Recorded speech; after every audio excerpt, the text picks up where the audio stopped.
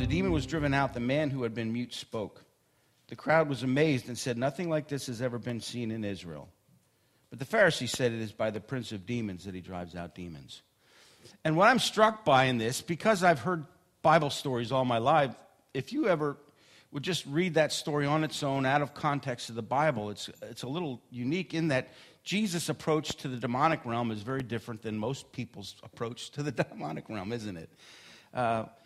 Our culture, our society talks about that whole realm. They use it in an atmosphere of fear, trying to strike fear into people, trying to get people scared or whatever, and it's something that they play with, and they don't understand the dynamics of it. But Jesus is kind of matter-of-fact about it. And most of the time when he deals with the demonic, now there are times when the demons manifest, and I'm assuming that in this particular situation, they say, while they were going, a man who was demon-possessed, that's the first thing it says. Well, how do you know that? What's that all about?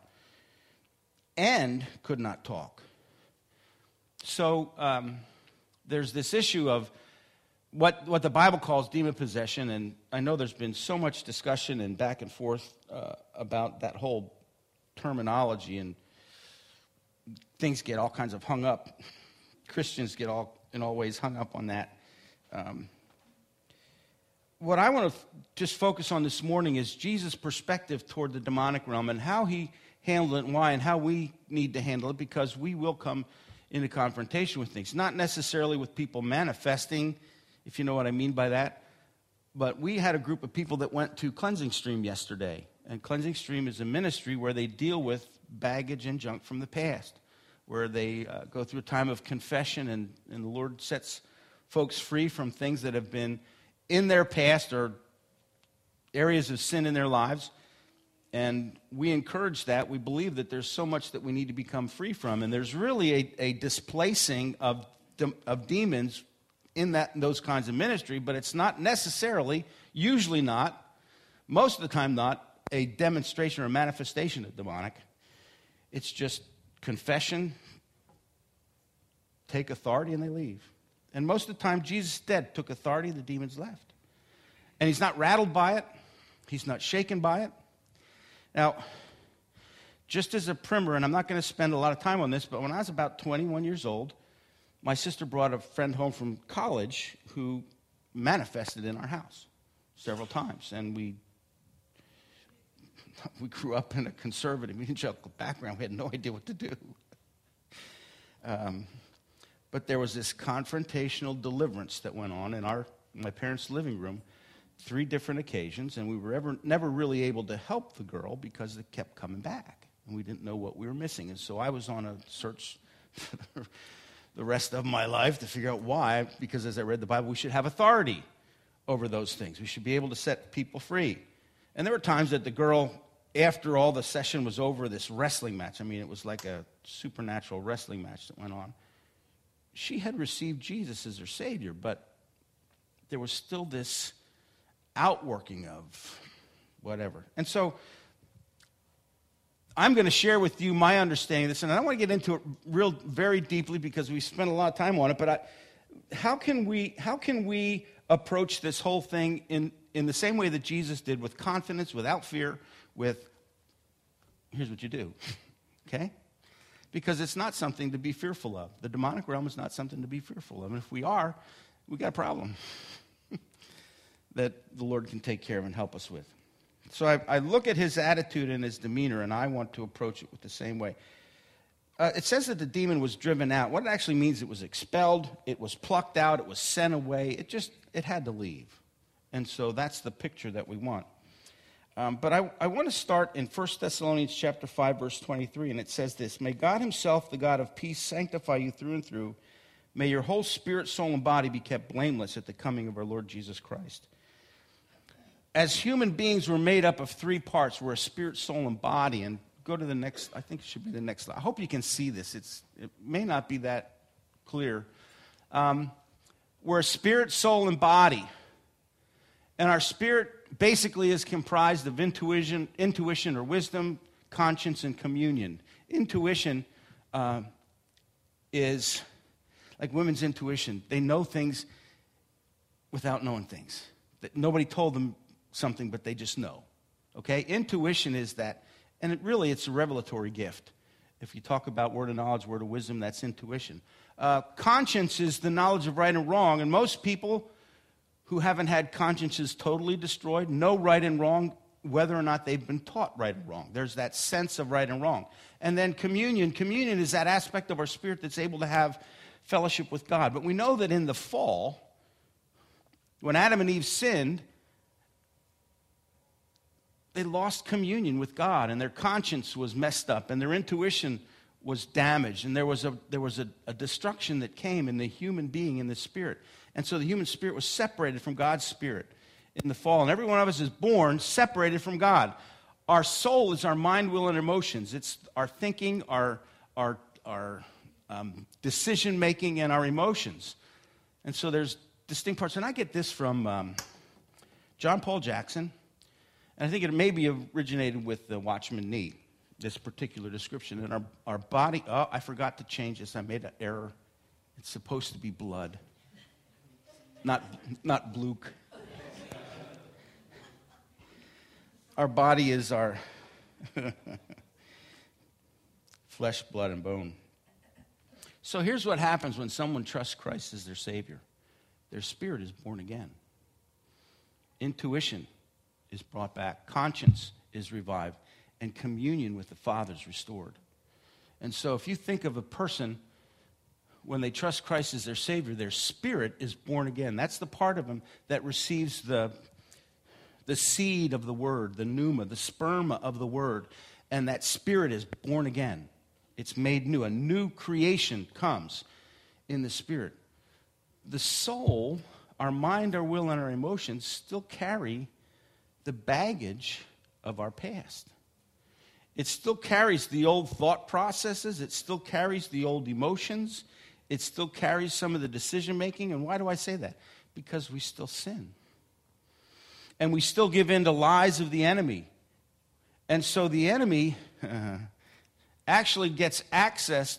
So, see, here's the difference between what I think, and I'm not sure that I understand it completely, the difference between demon possession and being afflicted by the demonic. Because some people say, well, Christians can't be possessed, and I would say that too. But Christians can be affected by, influenced by, oppressed by the demonic realm, depending on how much we give into their lies in our soul. We give them access to sin. The demonic realm is empowered by sin. It's what they feed on. It's their food. And the Bible says that our souls are in the process of sanctification, or in the process of being restored.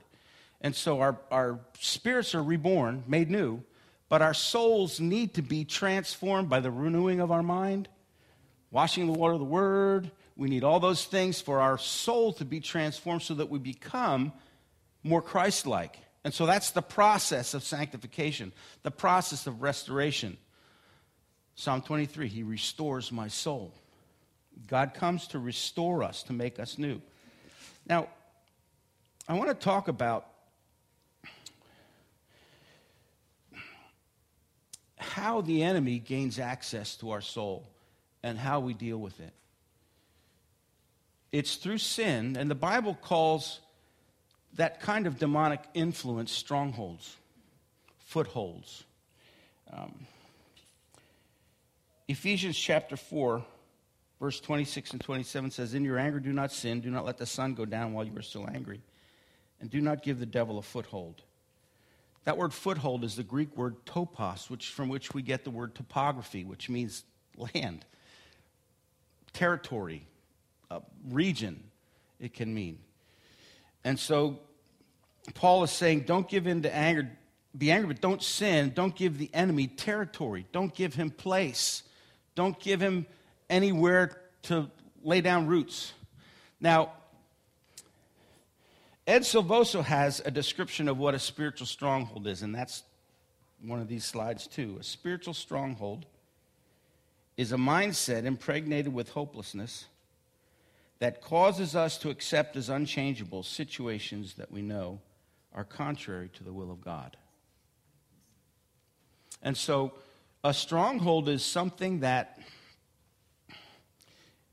has become embedded in our thought process, has become embedded in the way that we think, and it affects the way that we respond, but it's not necessarily godly response. Does anybody ever have ungodly responses to things, to situations? Right? Thank you. I'm not the only one. Why is that? If I'm born again, if I'm a new creation, why is that? Well, it's because my spirit is perfect, but my soul still carries some of the baggage of the past, and that needs to be taken care of. Another description or a definition of a stronghold that I like is by Francis Frangipane. It says this: a spiritual stronghold is a demonically induced pattern of thinking. Specifically, it is a house made of thoughts which has become a dwelling place for satanic activity. Well, what does that mean? I mean, sometimes all that can be, okay, I'm trying to make sense of that. Let's say as a little child, my mother used to say to me, why are you doing that? You're never going to learn to do that right. You're never going to, you know what? You're just a loser. You're just a loser. What's wrong with you? Parents say things to their kids sometimes without realizing the effect that it has on them. And that child will grow up thinking, I'm a loser. I'm a loser.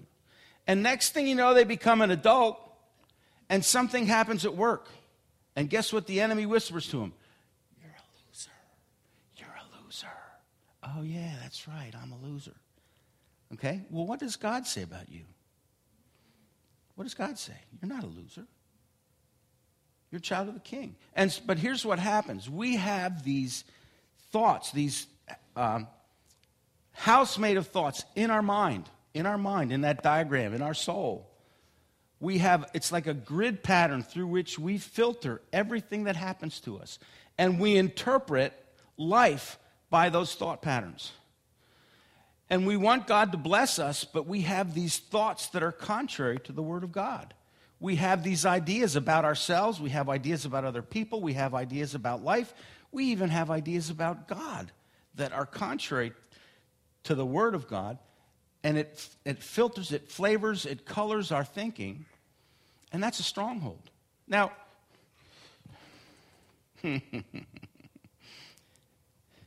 some people don't like this illustration, but this is just, I just love this illustration. You know what dust mites are? Oh my God. He's not going there. Do you know what dust mites are? They're those little bugs that, what do they eat? They feed on dead skin cells.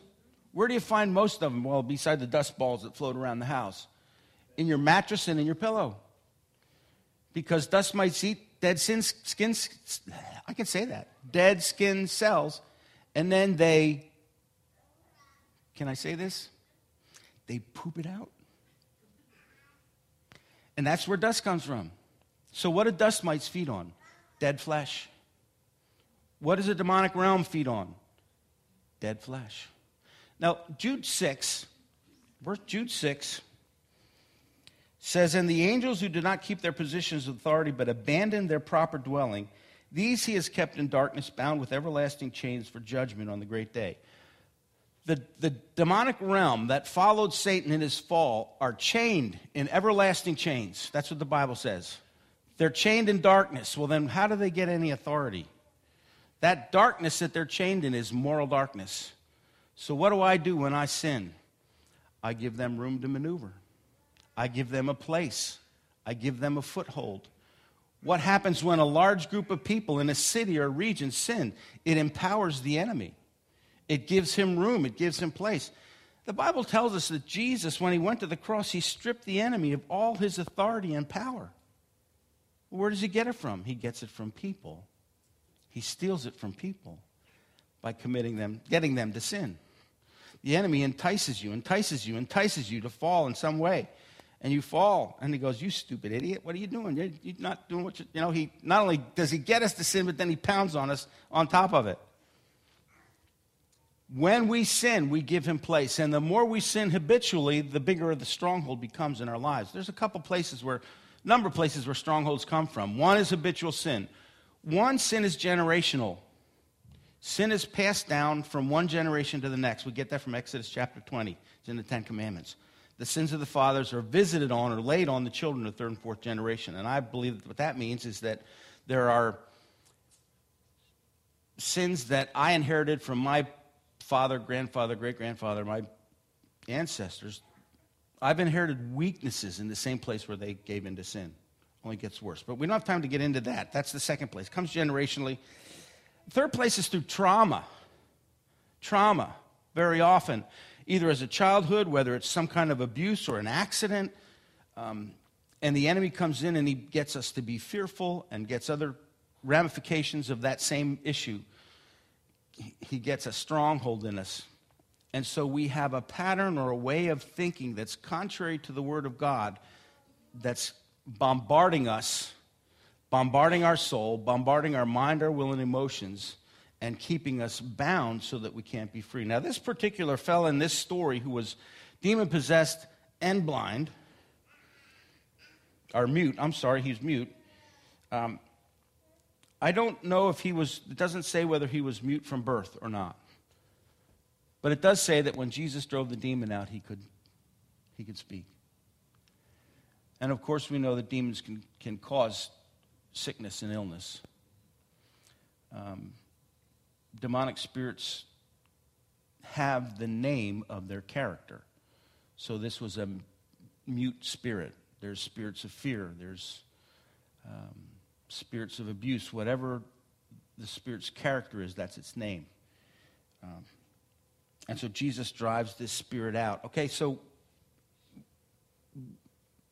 there's a difference between Jesus' approach, a slight difference to the way Jesus approached the demonic and the way we do. Think about this for a minute. If we were to look at Jesus, spirit, soul, and body, spirit perfect, soul perfect, body, subject to the earth system. Jesus' soul was perfect. Perfect. There was no place, there was no foothold that the enemy had in him. He told his disciples that the enemy was coming, Satan was coming, but he has no place in me. He has no topos in me. He has no foothold in me. It's interesting in the Old Testament, when it talks about the verses about repentance, 2 Chronicles chapter 7, verse 14, Solomon prayed, if my people who are called by my name will humble themselves and pray and seek my face and turn from their wicked ways, then I will hear from heaven and I will forgive their sin and will heal their land. I will heal their land. I'll heal their topography. I'll heal their region. I think that that's a play that the Lord wants us to grasp, that He will heal the inside of us if my people. There's another verse that talks about confession prior to that, and it's in Leviticus chapter 26, verse 39 and following. And I really like this one because this encapsulates for me the process that we need to go through to make ourselves okay. Those of you who are left will waste away in the lands of their enemies because of their sins, also because of their ancestors' sins. You see that? Because of their ancestors' sins, they'll waste away. But if they will confess their sins and the sins of their ancestors, their unfaithfulness and their hostility toward me, I will remember the land. I will remember the land. And so we have a soul that is contaminated by sin. What's the solution? It's the confession of our sins and the sins of our ancestors. Because that's what breaks the curse. If the Bible says in Exodus chapter 20, verse 5, that the sins of the fathers are passed down to the third and fourth generation, that actually gives Satan biblical permission to afflict us, doesn't it? It's actually biblical permission. What takes that permission away? Confessing our sins and the sins of our ancestors. Breaks the legal right that the enemy has over us so that we can stand cleansed. Now,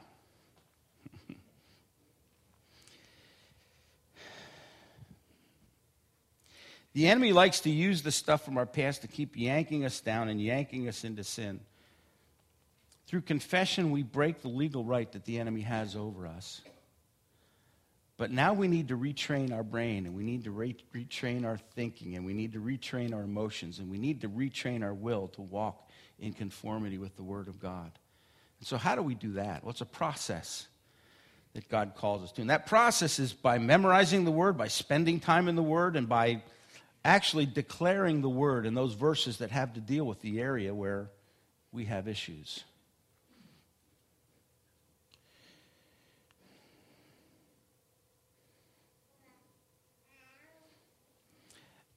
And so we have this process that we're going through, the process of sanctification, the process of coming before God and allowing Him to restore our souls. But if we never start that journey, if we never begin, and I tell you what, I don't like to spend a lot of time talking about the enemy. I don't like to spend a lot of time talking about curses, but they need to be dealt with. You know what else it says in Exodus chapter 20, and what a beautiful picture. We just talked about that this morning with Judah. The sins of the fathers are past the third and fourth generations, but the righteousness goes on for 1,000 generations. And see, that's what I want. I want my soul to be so clean, as pure as it can possibly be, so that what I transmit to my children and grandchildren and great-grandchildren is that righteousness that goes, the blessings for 1,000 generations. And so when I think about Jesus coming into this situation with this man who is demon-possessed and he's mute and he sees him, I have a feeling to a certain, this is for me, this is the way I look at it. I think he's able to look into that guy's generational past and he can see all the work that the enemy has done to bring him to a place of bondage. He sees all that. He understands it. And it doesn't make him afraid. There's no fear.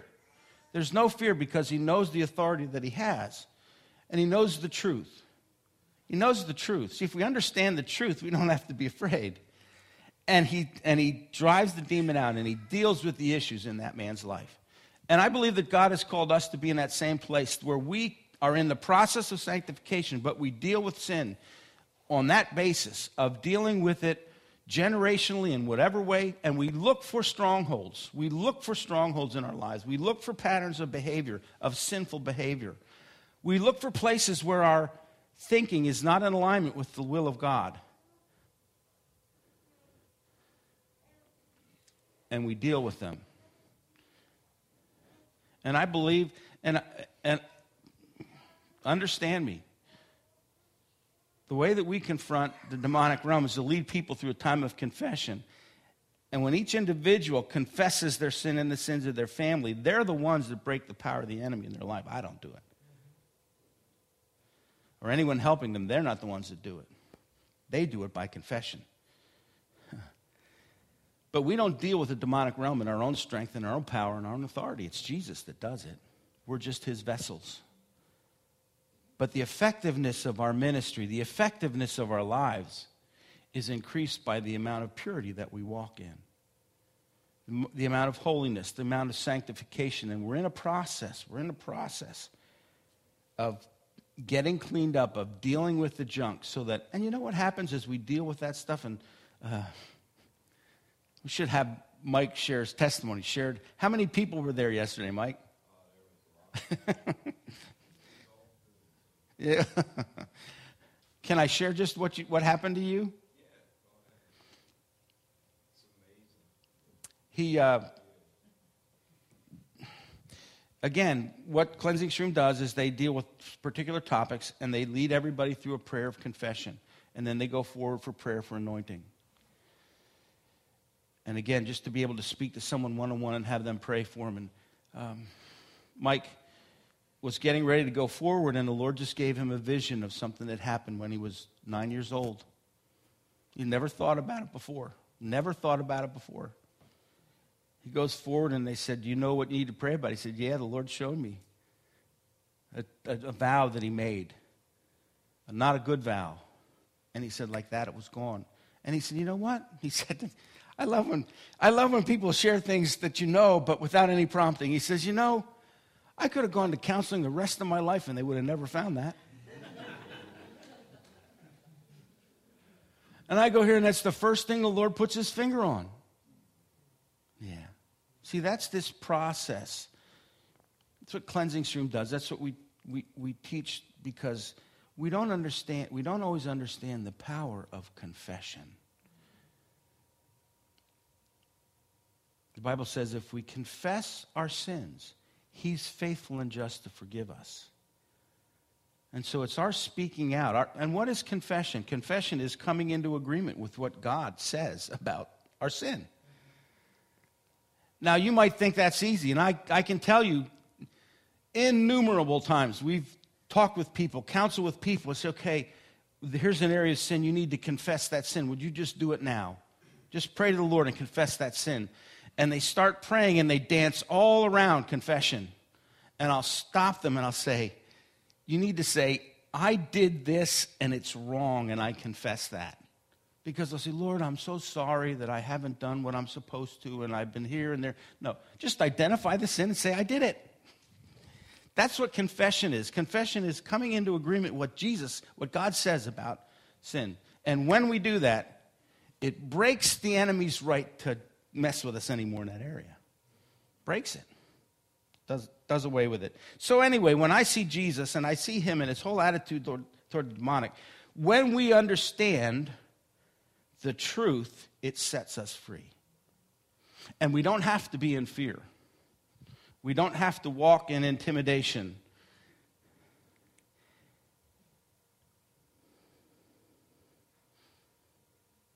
And hopefully, the light and the truth that we walk in, others will see and will be able to bring others to freedom.